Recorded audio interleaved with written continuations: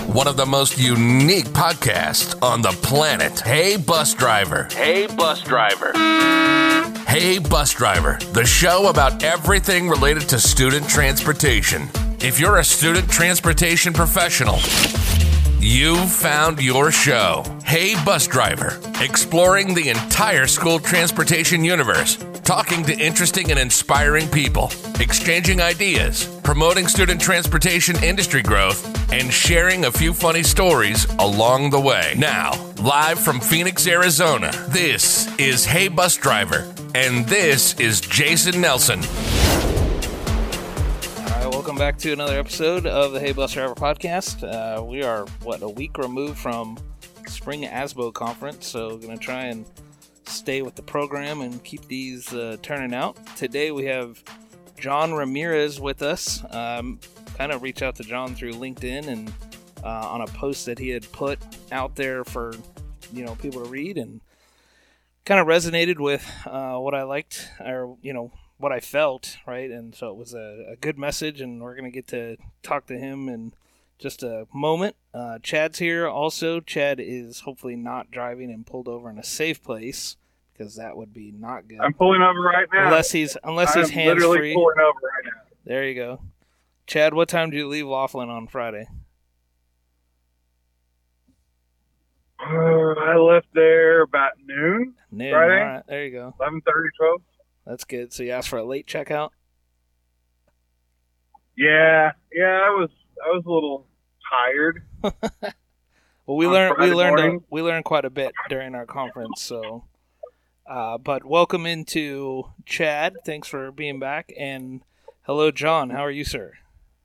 Pretty good. Excited to be here. Been listening to y'all for a while. It's pretty neat to be a part of the show. Yeah, no, I appreciate that. So, what's going on? Hey, you don't have to kiss up. You're already on it, dude. It's good. We get it. Yeah, we have a good time, but appreciate the support and just a little bit. So, John, you're in San Antonio currently, yes? Yes, just just on outside the San Antonio? outskirts, the northwest side of San Antonio, going up I-10 for any of you that know that area. Just outside of town, close enough to jump in, but far enough not to have to breathe the smog every day. There you go. You're off today for Good Friday? Oh, yeah. I got lucky this year. I actually got a 4-day weekend, so off Friday and Monday. Oh, wow. So Monday for... This is the last breather before the end of the school year. I think we got 28 school days left or something like that. One of my colleagues calls it the 30 days of May. So. Oh, yeah. Or no, maybe it's the 90. No, she calls it the 90 days of May. That's what it is. Feels like, short 15 days or whatever it is that we have to get to the end of the year. At least in Arizona. I don't know how Texas is, but I know a lot of other states, start much later after Labor Day, but then they're finishing up in June. But Arizona's starting in like end of July now. It's mid to end of July, and then we're wrapping it up by right before Memorial Day. Right, we're on the same one. There's a couple of different calendars in Texas going on. Depends on which one you apply for. But there's a lot of districts in my area that we do kind of the second week of August. We're starting, and then the Memorial Day we're done. That the week before we're done. So kind of like that. Texas also has another calendar that they start a little later, and then first week of June. But then those students are taking their finals in January for the first semester. So, I don't know how they do it. I would have dumped everything over Christmas break when I was a kid. Right. If you gave me 2 weeks not to do anything. Yeah, kind of definitely. I mean, that's the even point of, right, hey, this semester's done, and finals at least for the semester are over, and moving on to the next semester. So, but that was a long time ago for school, so... But I dumped everything at Thanksgiving. So. Right. And it shows, Chad. It shows. Yeah. Thank you. Appreciate that, Jason. So I missed you so much. So glad I'm back. I know. It feels like, feels like forever ago. Jesus. Yeah. Forever. Yeah, they say time flies when you're having fun, Yeah. Well, right on. John, what's just, if you want to intro kind of your district size, kind of, what your role is in your department, and a little bit about, just kind of how you got into transportation, I guess. All right. Well, that's right now. This is my third district. I'm in Bernie ISD, so that is about 340 square miles, and we're just on the outskirts of San Antonio. I got about 76 full-time employees. Got about 10 non-benefited positions. We use them for like our retirees, teacher assistant retirees, and my temp positions. If I have the people to put in there while I'm training, just like everywhere, it's been a challenge. This last year, especially. About 80 buses. We're on about 60 routes right now and growing. We are in one of the fastest growing areas in Texas, on the outskirts of San Antonio and Austin. It's just blowing up everywhere. This district has grown to twice its size in the last 10 years. And right now we're about 10,400 students. And by 2030, we should be at almost 20,000 students. So the projection, and that's like, gosh, it's incredible. Even the slow growth is 17,000. So we're talking about doubling up almost and trying to be ready for that. And we got a nice bond going right now. So hopefully that all works out to help get the first steps. I got a good little mix here, just like any other district. Staff got a concept is still in a small district type where one person and, the operations room specialist, basically, that dispatcher, router, trainer, field clerk, everybody has 2 or 3 jobs. We're trying to get to the point where people got to start specializing. Before this, I came from Northside ISD, just next door. I was assistant director over there, and that was 5 stations and 900 plus buses. And over there, the station was twice as big as my entire department right now. Wow. So I was assistant director there. I'm director here.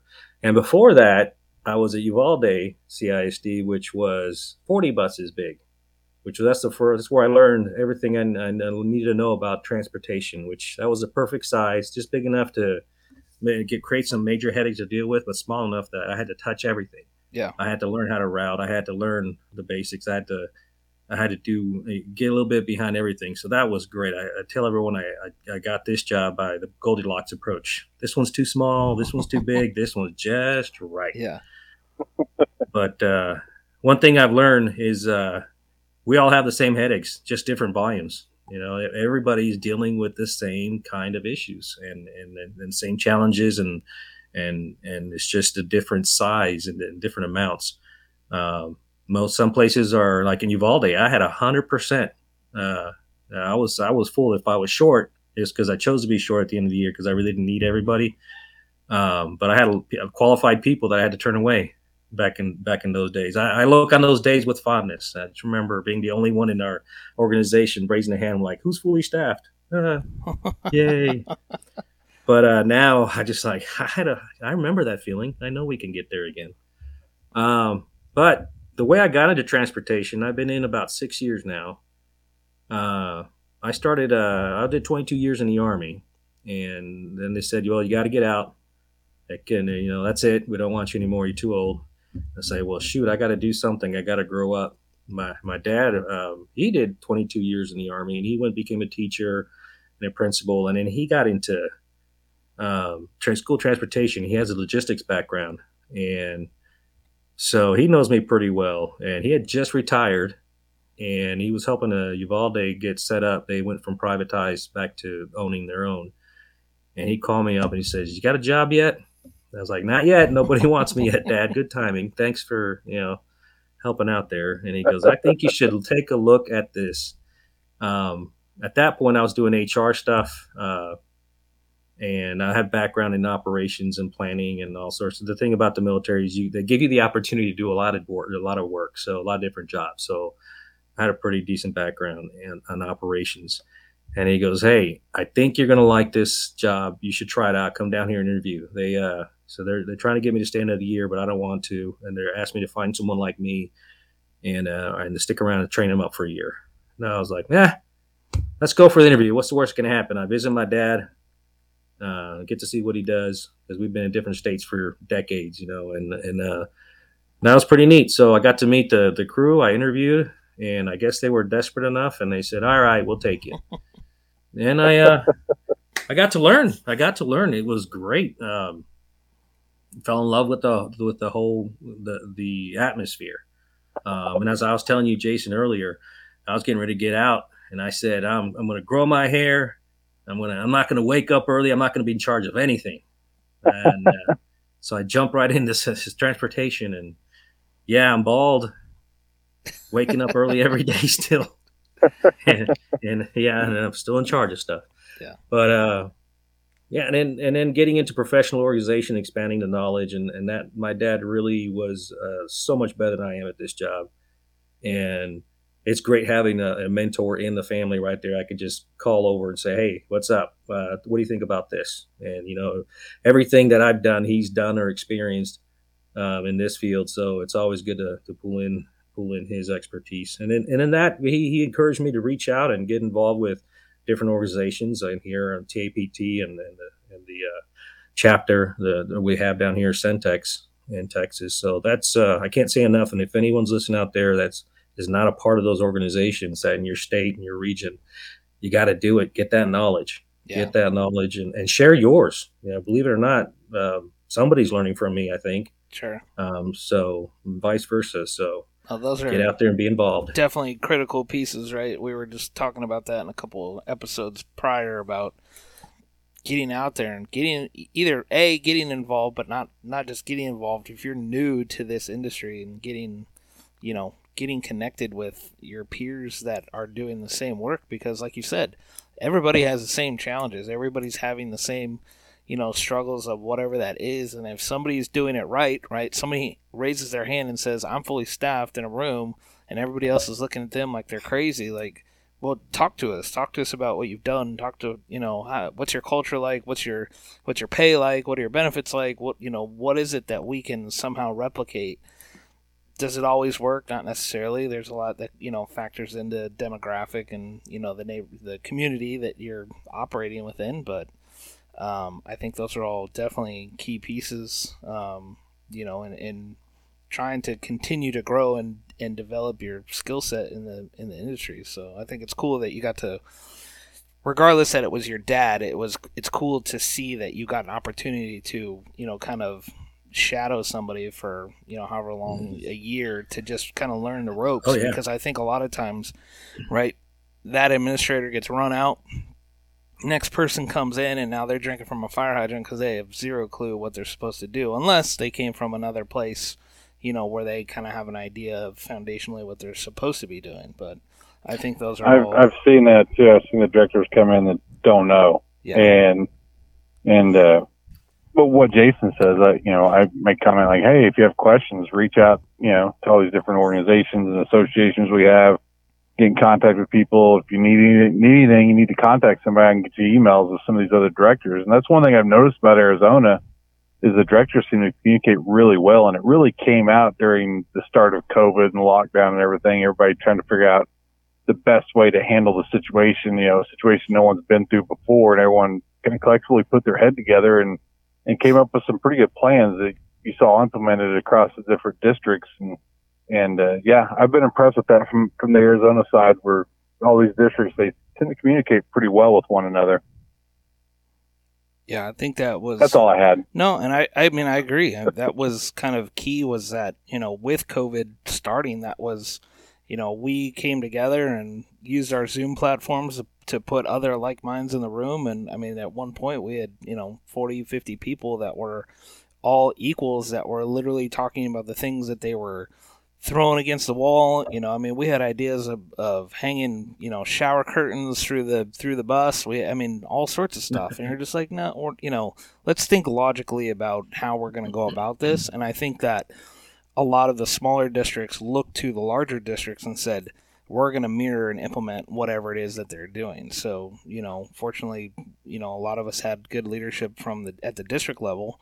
But they were also, the district was looking back at us saying, hey, you're the experts in the room, so tell us what we legally can be doing, right, based on our minimum standards or federal guidance or whatever was coming out. So, there were some that took the approach of, hey, we're just going to mask everybody and put everybody on the bus like we normally do and sanitize in between routes. There were other people that were like, no, we're only going to put 13 kids on a bus and, stagger every row and we're just going to run, routes all day long every day. Like some of those logistics, for some, maybe the smaller districts that might work, but for the ones that, are transporting, anywhere from 5 to 20,000 kids, it's just not realistic. So. Yeah, it was, that was at the beginning, everybody was just calling everyone going, what are you doing? What are you doing? Yeah. Are you paying your drivers? What are we going to do when they don't come in? How do you bring them in? What about your maintenance? There was a lot of, for those that had not had a network set up prior to, they were having a rough time, not knowing who to talk to. But that was a big boost at that time when we saw a lot of districts that hadn't been vocal before, hadn't been seen. They started popping up, and now, they realize the importance of having these kind of knowledge networks. But yeah, you said it right there. Trying to figure out, there was ideas everywhere, and then I think it's like, well, what's the right way? That was a good one. Like here at Boerne, we continued to transport during the summer of 20. When I got here in June of 20, they said, "Oh, we're gonna have summer school." I was like, "All right, great." So we transported some students, and we did the 12 per. And that was a great little test bed for us. And now to be able to show the leadership team that, all right, so how does this look like during the school year? I'm like, well, it looks like 147 buses is what it looks like if we're going to do it like that. And they're like, oh, that's not going to work. Yeah. So we actually, here in Boerne, we actually kept transporting right through. We didn't put any limits, and we powered through it all, and then, followed the cleaning guidelines, and then people, kind of ask, and we're on the edge of the completely shut down districts, and then the districts that were not shutting down at all. So there was a lot of questions being asked all around. How do you do this? How do you do that? I think that's the biggest point of all of this, and including podcasts like this, that, hey, share, talk. Yeah. Listen. Yep. And I mean, like I said, I can't stress that enough. And I think the other side of it, you were saying earlier in the kind of the pre-show meeting that, we can do anything. Depends on how much you want to blow that budget, right? Or how much it's going to cost you. So, and again, I think the harder challenge was staffing people, right? We lost several people because their doctors were telling them, hey, you shouldn't be out there exposed to this. One, the other people who were, cautiously just saying, hey, I'm not going to take the risk on their own personal level and saying, I'm going to step out. And then trying to, tell people like, hey, we're still operating. So if you lost your job, like, come give bus driving a shot because we're still at it and working. So, I mean, we were fortunate enough. Our district kind of went through this hybrid schedule where parents were able to opt into a hybrid option. Then kids were able to stay. So we saw our student transportation numbers went down to almost 1,500 kids. So we had half of our staff working at schools and half of our staff driving pretty much our like special population. So there were people that we had hired right before COVID started that hadn't driven a bus for a full year. I mean, they didn't, or they got to drive a bus with only say 10 or 15 kids on it. So when we came back in 21, right now they got full loads and they've never had that exposure to what an actual busload of kids looks like, and they're like freaking out because this isn't what anything's been like for me for the last year. Did you guys experience anything like that? Chad? Did we experience what? What Chad I'm not did. a transportation director. Oh. Oh, I thought, okay, I was going to let you get a talk. I didn't want to be stepping all over No, you. you're fine. I'll chime in. I'll interrupt when I'm ready. I was going to say, I supported the idea of, 12, 15, 20 kids per bus. Let's all buy a lot more buses. Federal government just needs to buy a bunch of buses for everybody. And then you guys can have, you can have 147 buses. I supported that idea, but that was, selfishly. Yeah. I was all for that. Oh, that's right. Yeah. That'll work out for you. But, as for us, we did the hybrid thing too. Parents got the choice here. Our numbers went down a little, so we were able to survive with our drivers that we did lose a few. Same thing like you said. We have an older population in most of our drivers, so of course they have to take that consideration, and completely understandable. You have to think about it. And I mean, even without COVID, flu season was that just, that knocked us out. That was flu season was awesome in our stuff. So, the numbers slowly crept up, but they came back quick. By the end of that first year, we were back up. We opened at about 75% of what we normally carry. So, and that kind of hovered around there for a while. And by the end of the year, we were at 90%. Then this year, we're way over the numbers we were last year. I'm already at capacity. It's going to be fun. Do you guys do any? Do you do any like sign up for the bus so that you can kind of plan accordingly, or are you just going based on what's eligible in your based on your community? We're eligible. It's based on community historical guidelines. We're working on trying to get a digital or some kind of registration system. A little tough when they've never. A lot of districts around here have never registered for bus service. Sure. So breaking that cycle, plus making it available for everyone, not just online, but also the paper. How do you get everything in on that? And what are you going to do once you reach a number? I mean, you register because like right now, even we do have people calling. We kind of just soft register and we're trying to do it. But yeah, like I tell my boss, like I have 4,000 or 5,000 people that say they want to ride. Only about 3,000. So what'd you do before? They just showed up at the bus stop? Pretty much. We don't have the same thing we did at Northside.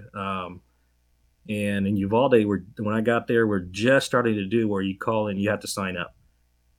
So yeah, historical, a lot of districts around here do that. Just historical type of, we know what rides in a certain area, but then you run into a lot of problems of you have a high chance of under or overuse of buses. Sure. Especially in the larger districts where the numbers are just all over the place.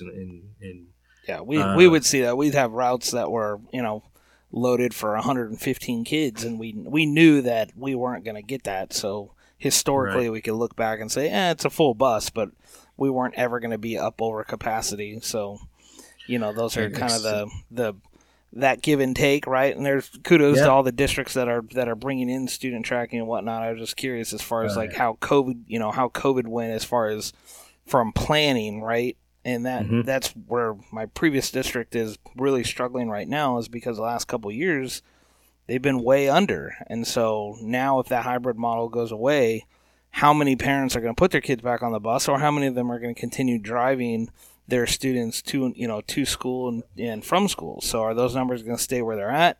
Because we compressed a whole bunch of routes, right? As drivers were leaving, we went 10 to 15 routes just eliminated, gone, that haven't been operating for the last couple of years.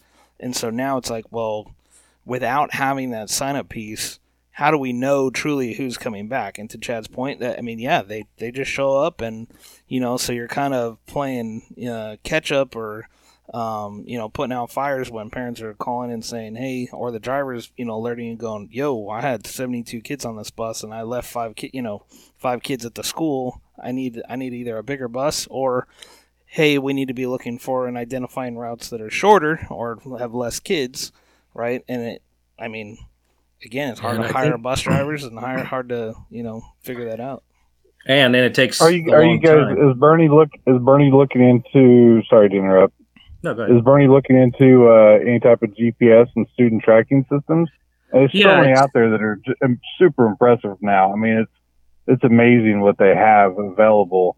And we were just talking about that at the conference with a few different districts that had switched, went to different system, and we're having great success with it. A couple of them brand new, really excited to get started. And I mean, doesn't that help transportation departments, school districts?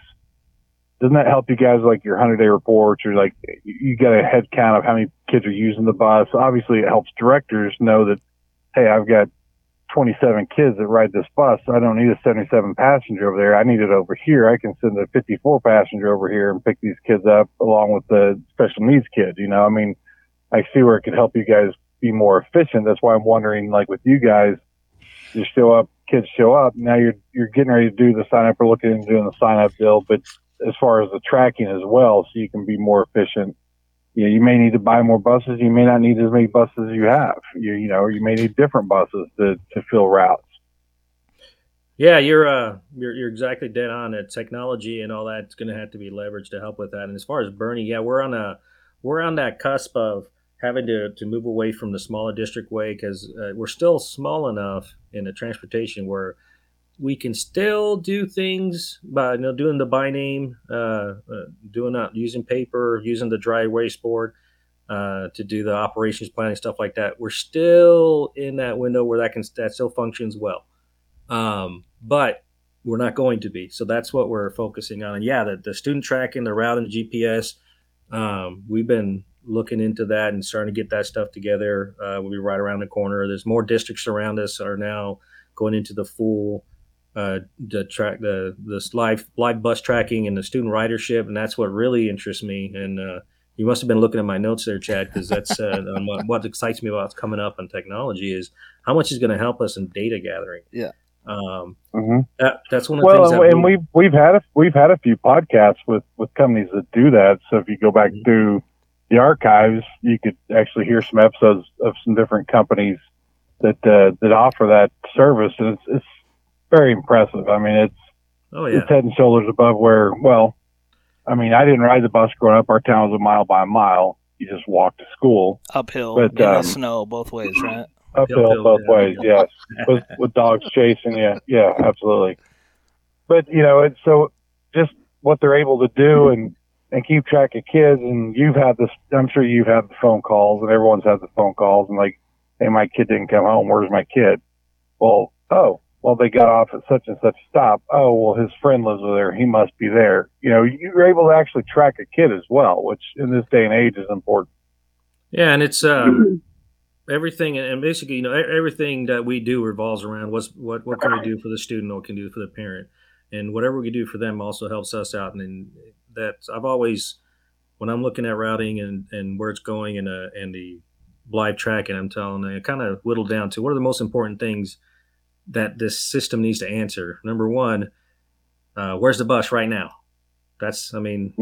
Most of our calls we get in, and then we're calling and bothering the driver about, hey, where you at? What's your ETA? Where you at right now? Is my student on the bus? Did he make it on the bus? That's another question. And the most important one, because who wants to be standing out there for 10, 15 minutes wondering when the bus is going to be? Where's it at along the route? How far is it from my stop?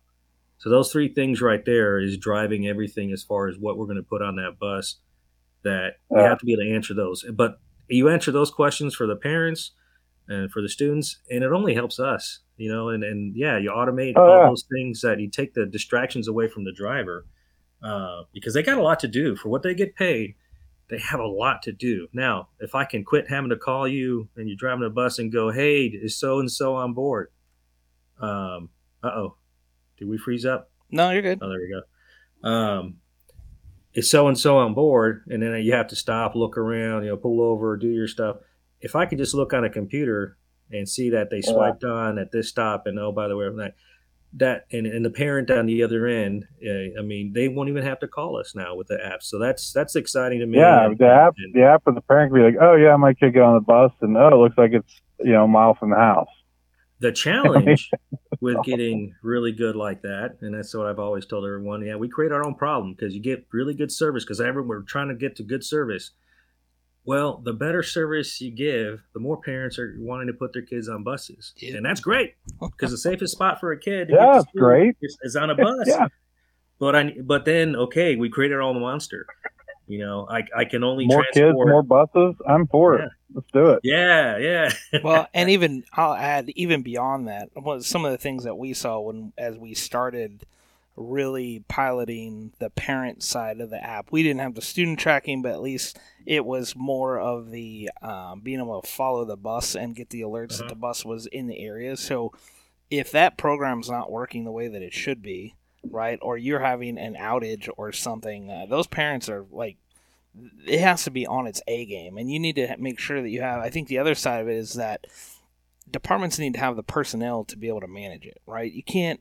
I don't truly think, at least in the experience of what I've been able to work with, that you can rely on the tech support side from the software company to manage your services when you have an outage or when you have issues or you have whatever, even to the extent of not even relying on your own district's IT, right? You need to have people that have permissions to get into the servers and restart services and, you know, be able to troubleshoot with a parent and do some of that stuff. There are some companies out there that have kind of a whole dedicated, I guess, department for that type of stuff where the parent can just call in. But I feel like that's more specific to if they're having problems on their personal device, like their phone, or they're having trouble logging in or those types of things. But having somebody that's integral and understand the challenges of keeping software uploaded, right? That may be somebody that's not even a transportation person, right? That's getting creative and creating a position that is an IT specialist or an analyst or something that comes in and they're just there to make sure that your cameras, that your GPS, that your student tracking, that your routing is all full-fledged and going, because as soon as you have an outage, I mean, you're basically sending out a communication to parents going, oops, sorry, our system's down and we don't know when it's coming back up. That just creates a whole nother sample of headaches. Well, and you touched on it a second ago, providing service, good service for the parents. So my question to you is, what are charter and private schools? How are they operating? How's that going in Texas?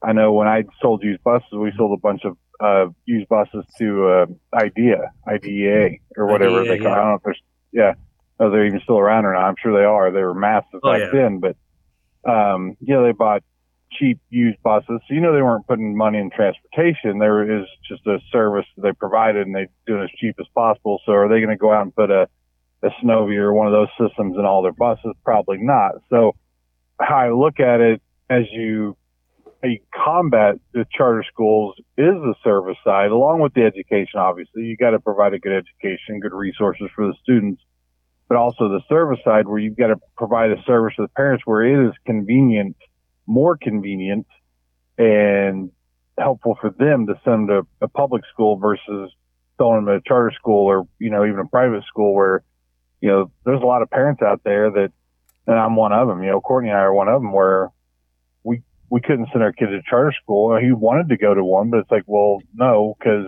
they don't have a bus stop anywhere near our house, and we can't get off work and come pick you up 4 miles away from the house at a bus stop, where they drop you off. I mean, it's not feasible.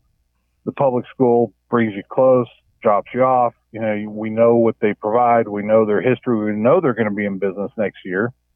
So I think the service side is something that the public school is going to have to improve on the transportation side, the meal side. I mean, all those different services they provide parents and students in order to combat charter schools taking students away from. Because I've heard of people that have sent their kid to charter school and have sent them back to public school because it's an inconvenience. And the education may be a little bit better. It's a little more up to date or a little more, what do you want to call? I don't know what you want to say, modern or They can be more focused with their funds. That's what happens at charter schools. They can be more focused with their funding. And I really, when I came into here, I came out of being a public school district, hearing so I asked one of the smartest guys I know in transportation, Dr. Kane Smith.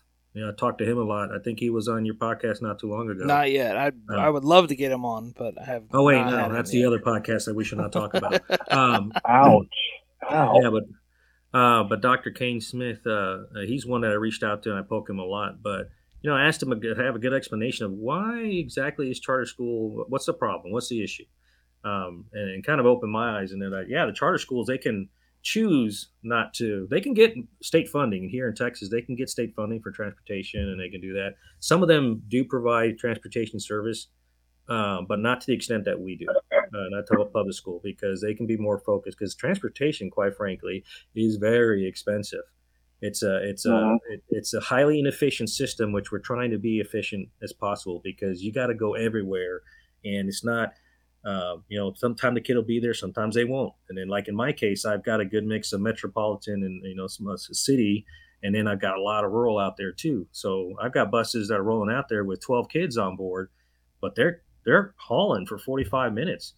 And you hate to see a 71 passenger bus with 12 kids on board, but you don't have a choice in order to make it to school on time. And oh, by the way, you're also picking up the middle school and high school together because you're never going to make it in time, right? Because of the distance.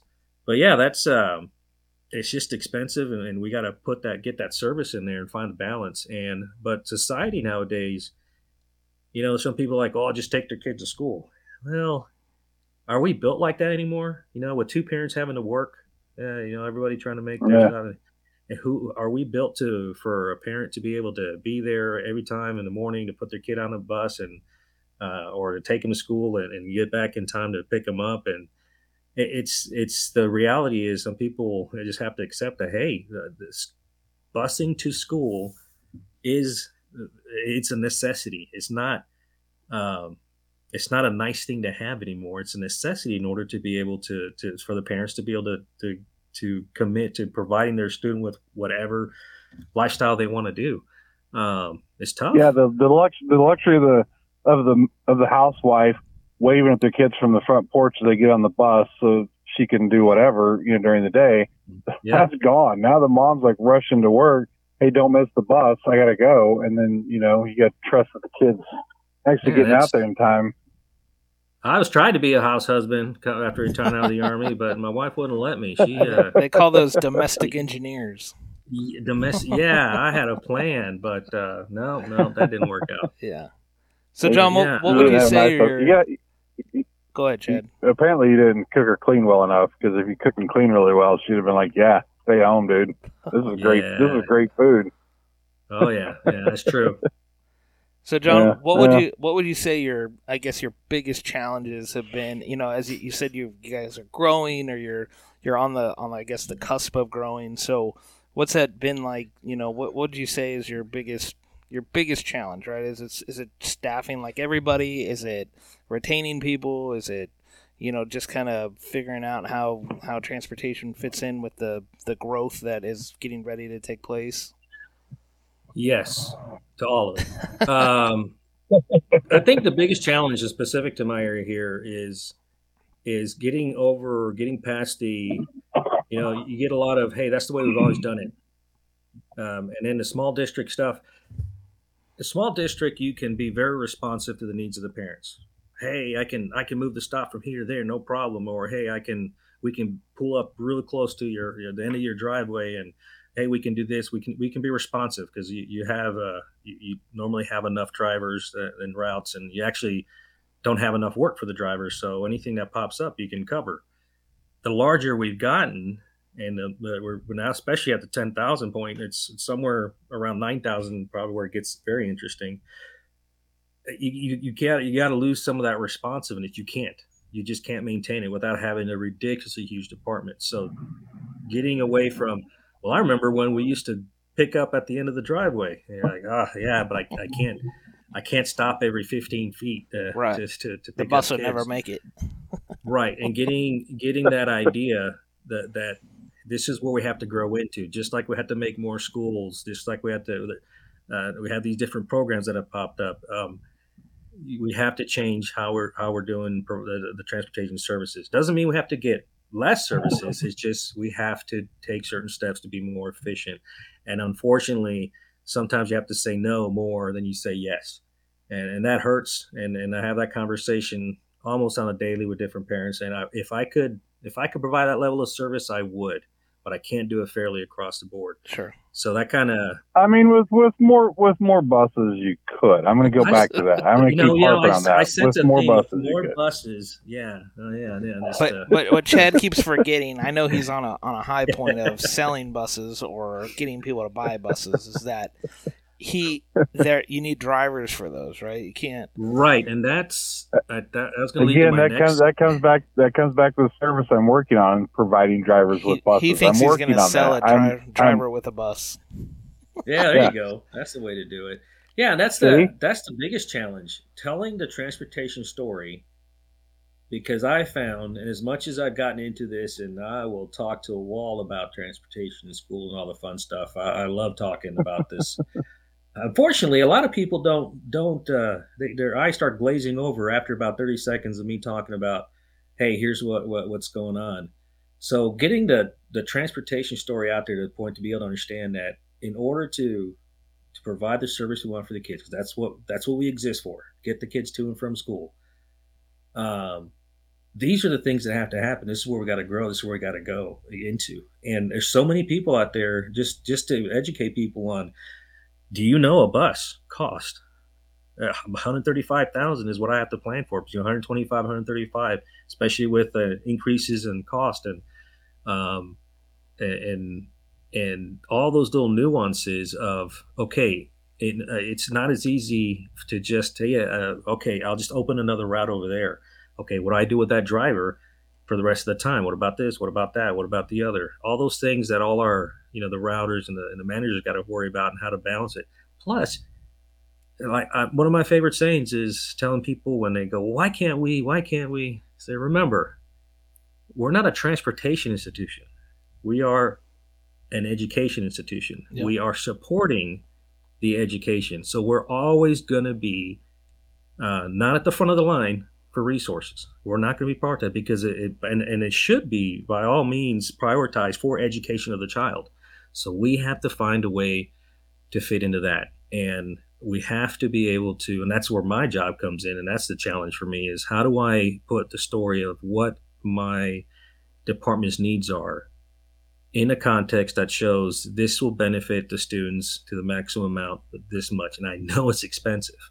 And I've seen it, not talking about my district and stuff, but I've been exposed enough to the state and looking at other districts. And now I've been in 3 different districts, that is a big challenge. Being able to tell the transportation story and the needs in a way that makes sense to those that are in charge of resources. And not only that, you got to be able to sell it to the community. Yep. The community has to understand. Because all the community sees is like, it costs $9 million for replace your buses in the next, like, yes, it does. And that's not. Yeah. What's wrong with the buses that are sitting in the yard right now, right? And that's all. Yeah. Those are all the big pieces, right? Even like teachers, and they're like, well, I don't understand. Can't you just get another bus? No, like that. We don't have the driver to do that. I'm already driving a route. That's what I say, or whatever. So I think I've always said, if you watch Lord of the Rings, I said we're not an orcs factory where we just say, oh yeah, just fire up another driver and a bus, and we'll have one right away for you. That's the point, right? Nobody fully understands that stuff. We do, because right. we come from it or we live it, but the community doesn't necessarily. The schools don't necessarily. The district administration doesn't necessarily, right? There's people that understand, but when you're trying to vie for your department to get X amount of dollars, and you're trying to say, well, this is more important than these other departments, right? Everybody's kind of in contention with each other, trying to figure out like where they fit in the puzzle. And some districts, that money goes directly into the classroom and the teachers, and support staff or support initiatives for students. And so that's why we see buses that are 15, 17, 18 years old that are still on the road, and breaking down. That's why we see staff that's moving on for 50 cents more to go to another district, right? I mean, do you guys see that kind of turnover where are you in competition with some of the other districts in your area? Oh yeah, this last year has been seeing the biggest jumps all across the districts all around us. I've got districts touching mine that are paying $6 more an hour. Wow. But it just depends on what you're looking for. And they don't need that many. They're smaller districts. So all the smaller districts on the edge of a metropolitan area are trying to pull the drivers from inside the city to come out. Well, they gotta want to come out this direction. Right. So you see those high prices and high amounts. And then all the districts inside of San Antonio. I mean, there's like 17 districts in our region around San Antonio. So the drivers have a pick of where they want to go. You want to drive for 20 minutes, 30 minutes, just depends how much traffic you want to compete against. So the biggest thing is I'm not losing many drivers to other districts like that unless they already live in there. It's the ones that start working here and then they realize, especially with the gas that come up, I've lost a couple of younger ones that, hey, I don't have to drive so far.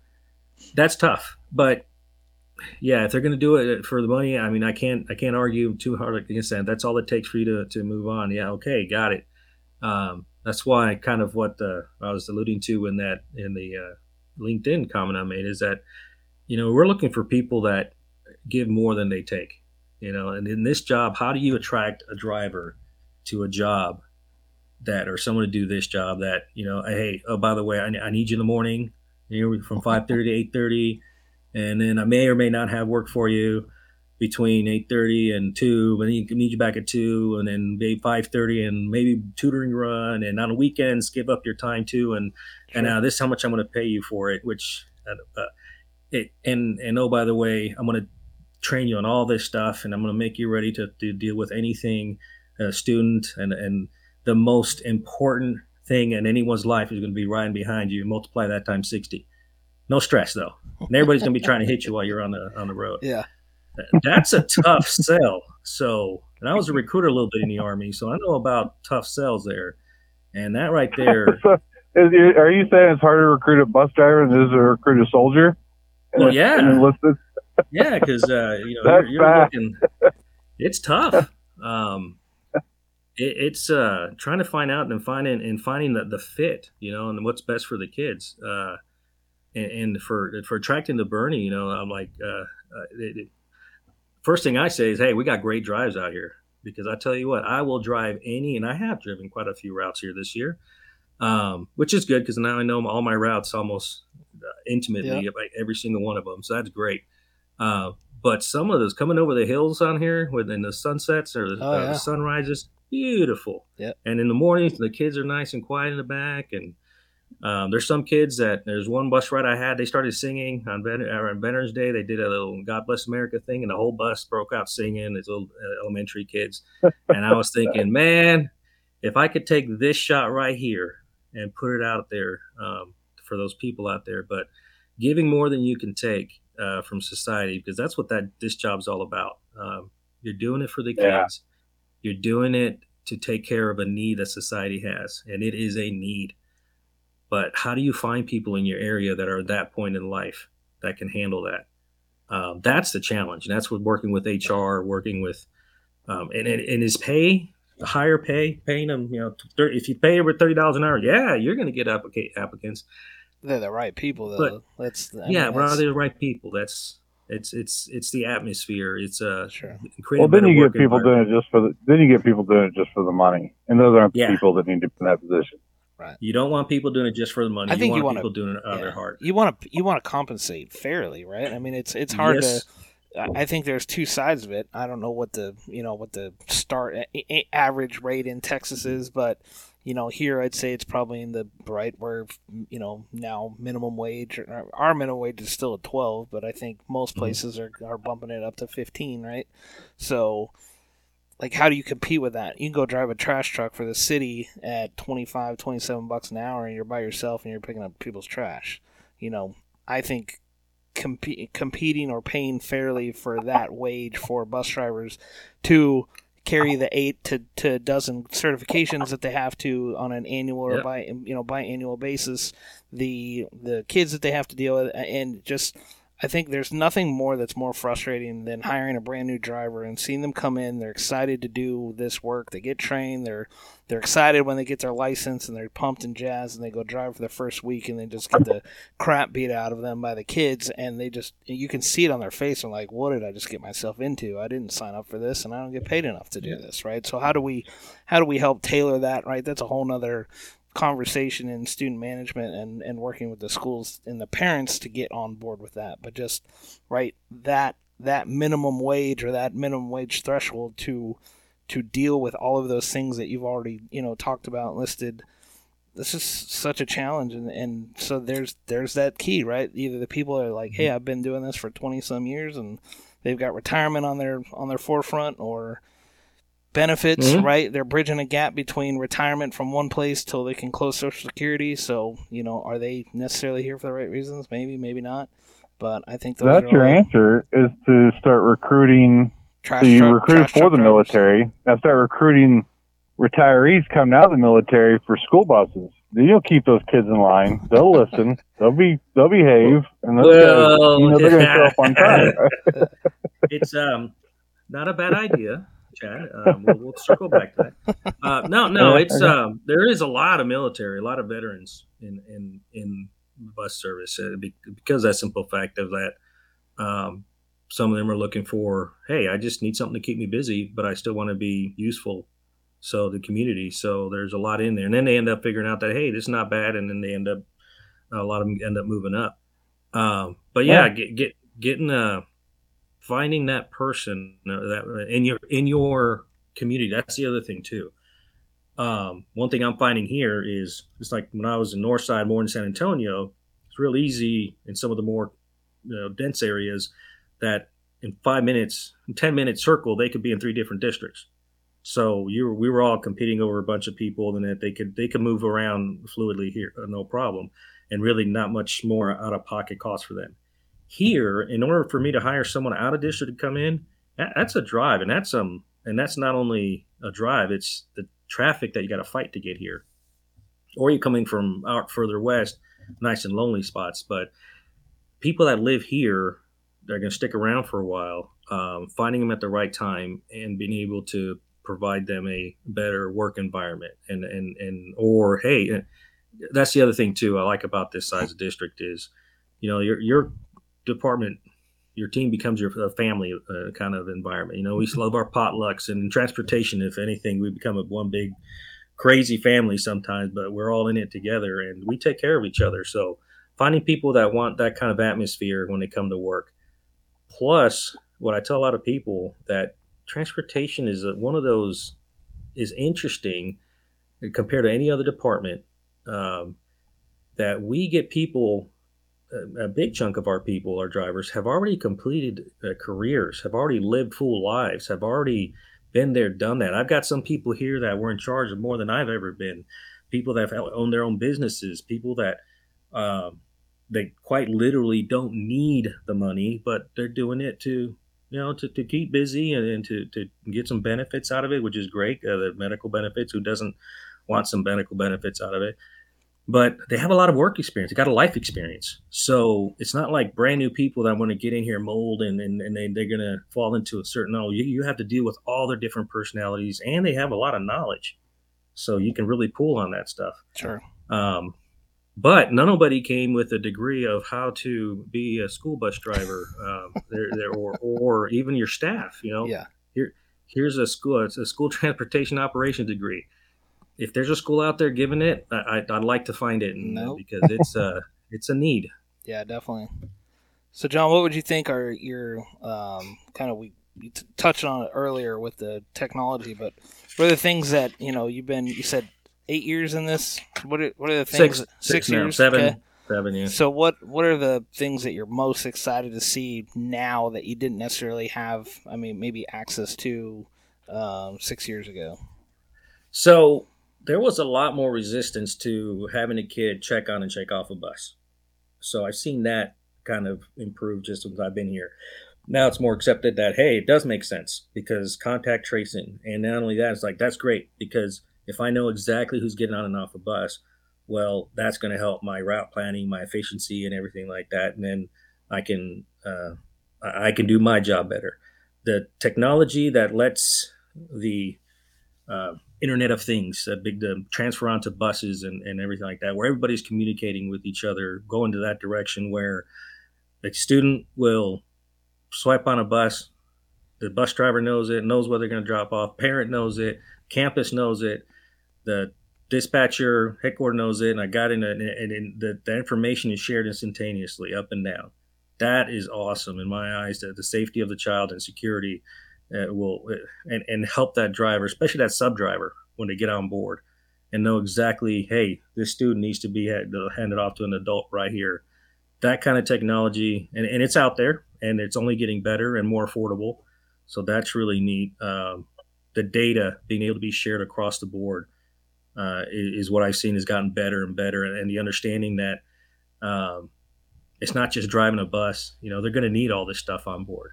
Sure. They're going to this technology between the cameras, the Wi-Fi, the all that everything talking to each other. That's going to be a very complicated piece of equipment, which means, yeah, we're going to need somebody to be able to troubleshoot that stuff and fix it. So that's more jobs out there to help out and take care of the students. But that's really excites me because the tracking of the buses. When I first saw that, I was like, oh, we did this in the Army. We had Blue Force Tracker, and I guess it's not as complicated as what we had in the Army, but it's the same concept. I need to know where my soldiers are at all times. Yeah. It's good. It's good to know the military uses a more complicated system than school buses. Just a little bit. They also have a lot more funding available to them, Chad. There's like Synovia on their tanks. I'd be concerned. Like, oh no. Are you guys tapping into or starting to explore the electric vehicle market at all? Yeah, actually, we are looking into. We're going to go ahead and see how much it would cost to get one, and we got with the bond. We have a bond by the end of this month. We've outgrown our transportation department and maintenance, so we're hoping with the bond there's a new operations center coming. So that's part of the first step in growth here. Is like, all right, we got to get the facilities to be able to put the buses and put everything in. And as part of that is, electric buses around here are just starting to pick up real push. So we're going to explore that. The only problem with electric buses for us right now, especially in my area, is the hill country. Okay. You start putting hills on that, the length. I can't get as much driving time from out there. So we're going to be really exploring. I got a story for you there. Yeah. And I don't want to promote our product, but there is a bus out there I'm very familiar with that has a regenerative braking system, has 3 settings. And actually, quick story, you mentioned hills, and I always hear hills, and this is my story to that is they were in California demoing the bus for a big school district, and they're like, well, can't go up this hill because other buses haven't made it. I'm like, oh, sounds like a challenge. Run up the hill, use like 17% of the battery getting up this massive hill out in California. They got up there, they took pictures and visited and all that stuff. Come back down, they turned on the regenerative braking at the highest setting. Actually had to like throttle it a little bit because it was slowing it down so well. But they put something like 14% of the charge back into the battery. So that's something to consider. It's definitely worth reaching out to your dealer and saying, give me a test drive. I want to see this thing perform on hills. Pull hills great. Yeah, it's and if you have a regenerative braking setting, I got to drive one and didn't have the regulator. I just like, hey, you push it. That was awesome. I was like, man, you can build tires out with this stuff. But and I'm all in for it. It's okay. The infrastructure too. Like I know when the fact for where I'm at right now, I can't plug it in the wall, and we're not built to bring in. So whatever we're building next is kind of like we got to keep that in mind. That okay, we got to get that power into there. Yeah. So how do we charge them? And all those kind of things around here. And plus, this is Texas. We like our propane and gas. Diesel. But yeah, diesel. Well, yeah, and unfortunately, we have some hills over here that the gas and propane, and man, I've been on it. The kids are back there going, the speed limit's 35. I'm like, I know. It's going. So I will tell you as you guys move into this, and this is the sell side, and this is what I've been telling my customers is EV, electric vehicles, electric buses, people are going to have to change their mindset on how they purchase a vehicle. You may be loyal to one brand, right? I've had great luck with this brand. Great. Okay, great. Yeah. Obviously, you've done well. You like them. Your lot's full of them. All right. But you got to step back and go, I need to look at what the best product is out there right now. Everybody's in the first generation. Nobody's really more advanced than the other as far as like, they're not on their second generation of electric bus. Everyone's pretty well in the first generation of this. So to step back and look and really do the due diligence because they are not cheap at all.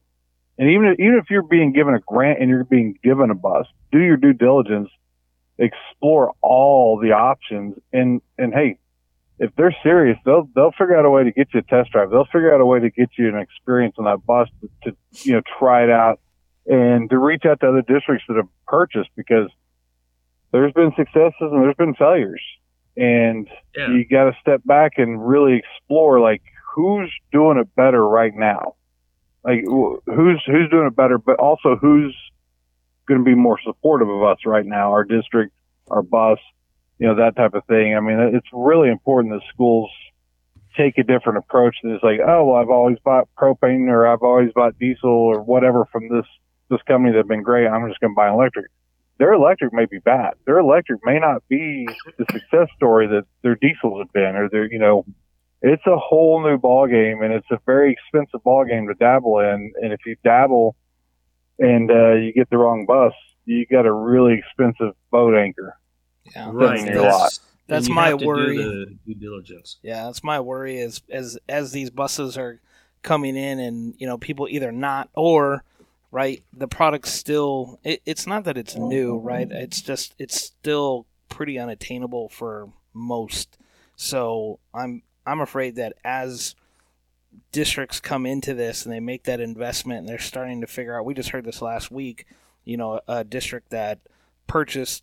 I think he's got a purchase of 2 or 3, but he's working on the infrastructure to come in, and they're figuring out like their facility can't take any more power. Like they can't even. Mm-hmm. He was basically saying, I can't even plug in a hairdryer before we're completely tapped out. So yes, I think that it seems like a little bit of like maybe camouflage or sleight of hand, right? Hey, here's this free money for you. Hey, we're gonna help with your infrastructure, but to what point, right? Do you have to now, be trenching, 1,000 feet worth of new electricity coming from the closest power to your facility, or for some of these districts that are bringing in 15, 20, 30 vehicles that they're making this giant investment in, like, what does that look like as far as having a, sub-transformer or something like on your facility in order to be able to house that much power to charge all these vehicles? So, all those things that definitely needs to start now in figuring out the infrastructure side and what it's going to take.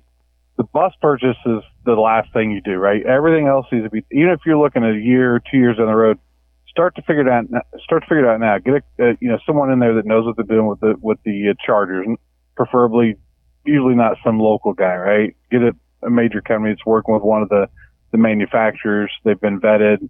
They know that they're a good company, can handle it. Bring them in, start to figure out what you're going to need, start to figure out, like you said, the power supply. Probably going to have to drop a transformer. You may have it. It may not be where you want it for the bus. You may have to trench a line, run it over to the charging station. So you're right. But figure all that out now. Get an idea what it's going to take now. I mean, you order an electric bus now, you're 10, 11 months before you get it. Minimum. Right. And it's right? How much is the industry going to change in a year by the time you get by the time you get that? What are they going to find that's new? But you start now, you know what your infrastructure is, you know what that's going to entail to get up to where you need to be in order to buy that electric bus, because there's some chargers that are 6-8 months out as well. So figure all that out right now before you even go get a quote from a bus. I mean, I've been telling people, figure out your infrastructure before you even get a quote from a bus, because it's going to be expensive. But how expensive is your infrastructure going to be? How demanding is it going to be and how much time is it going to take for you to get this put in place? How much is it going to cost you to put this in place? Like, figure all that out before you even step out and apply for a grant, because you can get started. You know what it's going to take to get you ready for an electric bus, because the last thing anybody wants is an electric bus to show up, get delivered, and you're sitting there waiting on infrastructure. You can't even charge it. Like, what good is that thing for you? Like, it's no good. Well, that is true. And there was a district out in California that went out and bought a couple of electric buses. They had chargers put in place. Now, this is great. Well, they showed up. They went to plug in the chargers. Like, these things are charging really slow. It took like 3 days to charge a bus because they didn't buy the right charger, because they didn't go out and talk to the right people and get the right information. And you got to talk with the energy companies too, because especially those ones, if you're only going to get a bus or two, okay, but the ones that are making a bunch of buses and are going to want to make a big effort, well, can you plug in at the end of the morning run and juice up? Mm-hmm. Or if you can't, and more like that's the most expensive time in the middle of the day in Texas, in the heat, they're not going to want you to be pulling that much energy.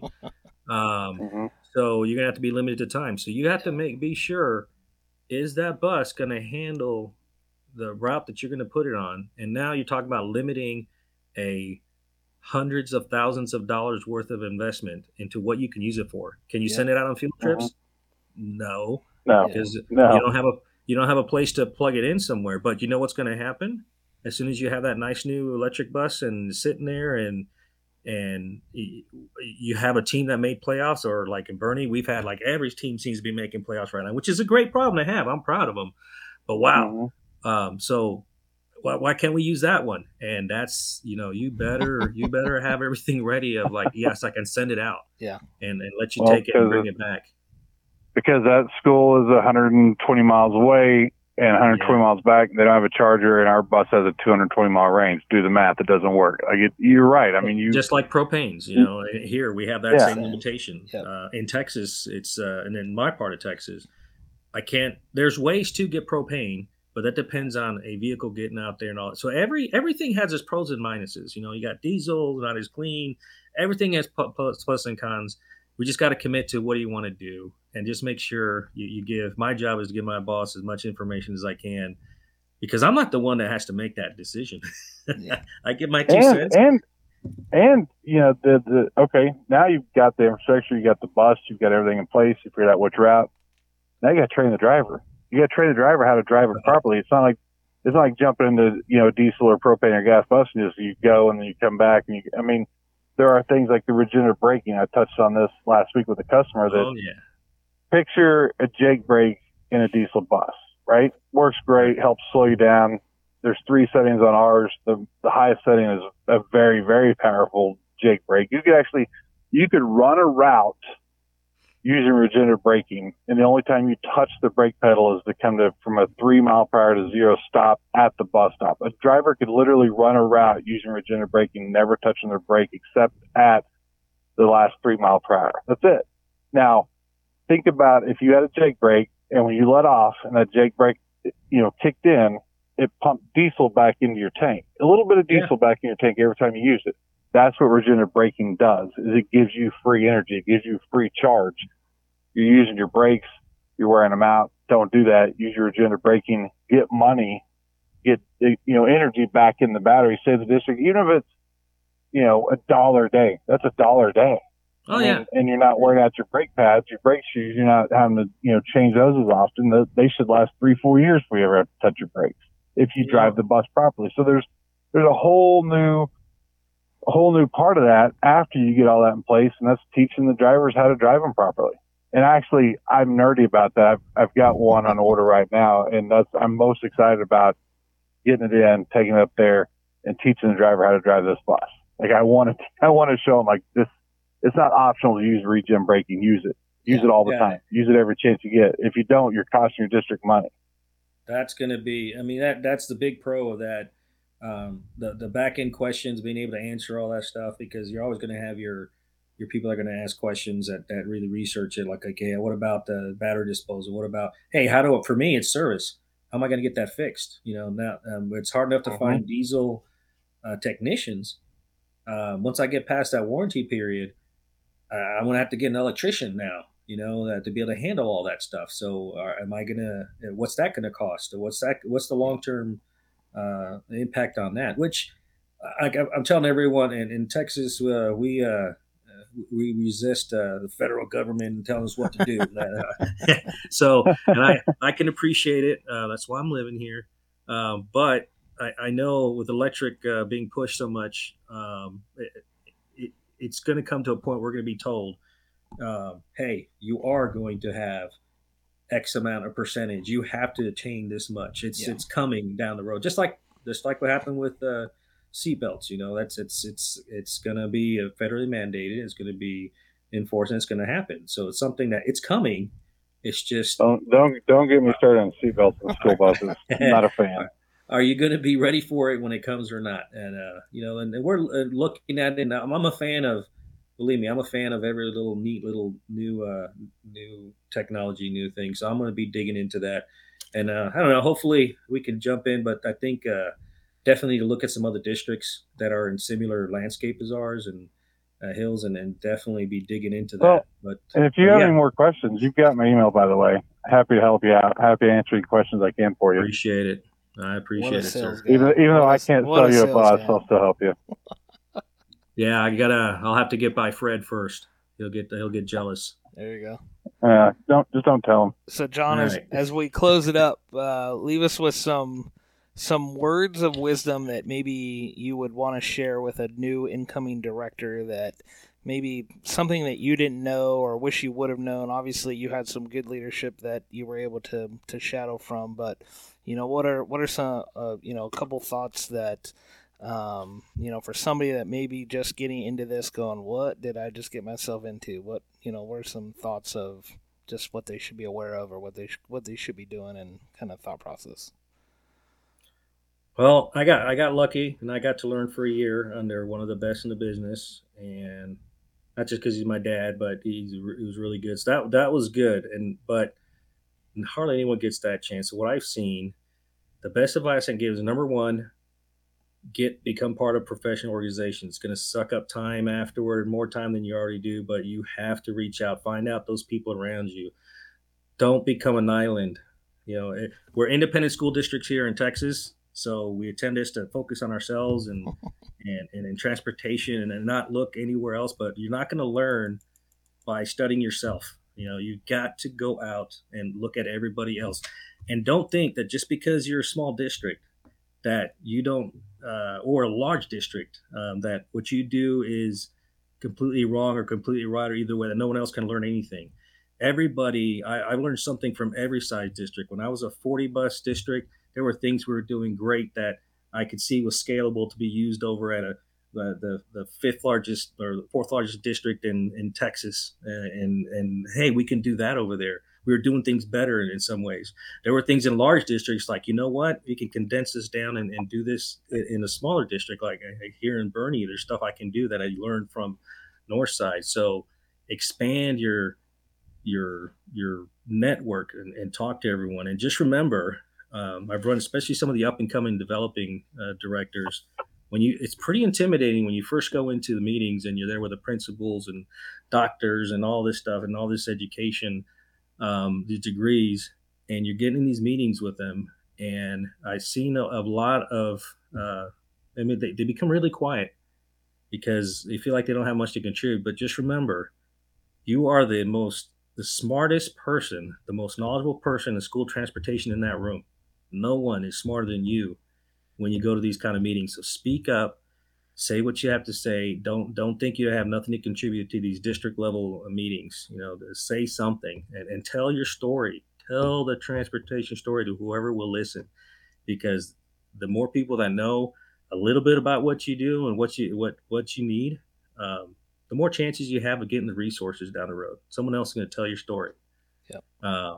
And it's not just telling them like, I need more buses, I need more. No, tell them about the stories of what your bus drivers are doing, and this kid singing on the buses, and the bus assistant that taught her student how to tie their shoes, and all the little things like that. Say things like that, and in your community, you got to be out in your community, and they need to know what your bus drivers are doing.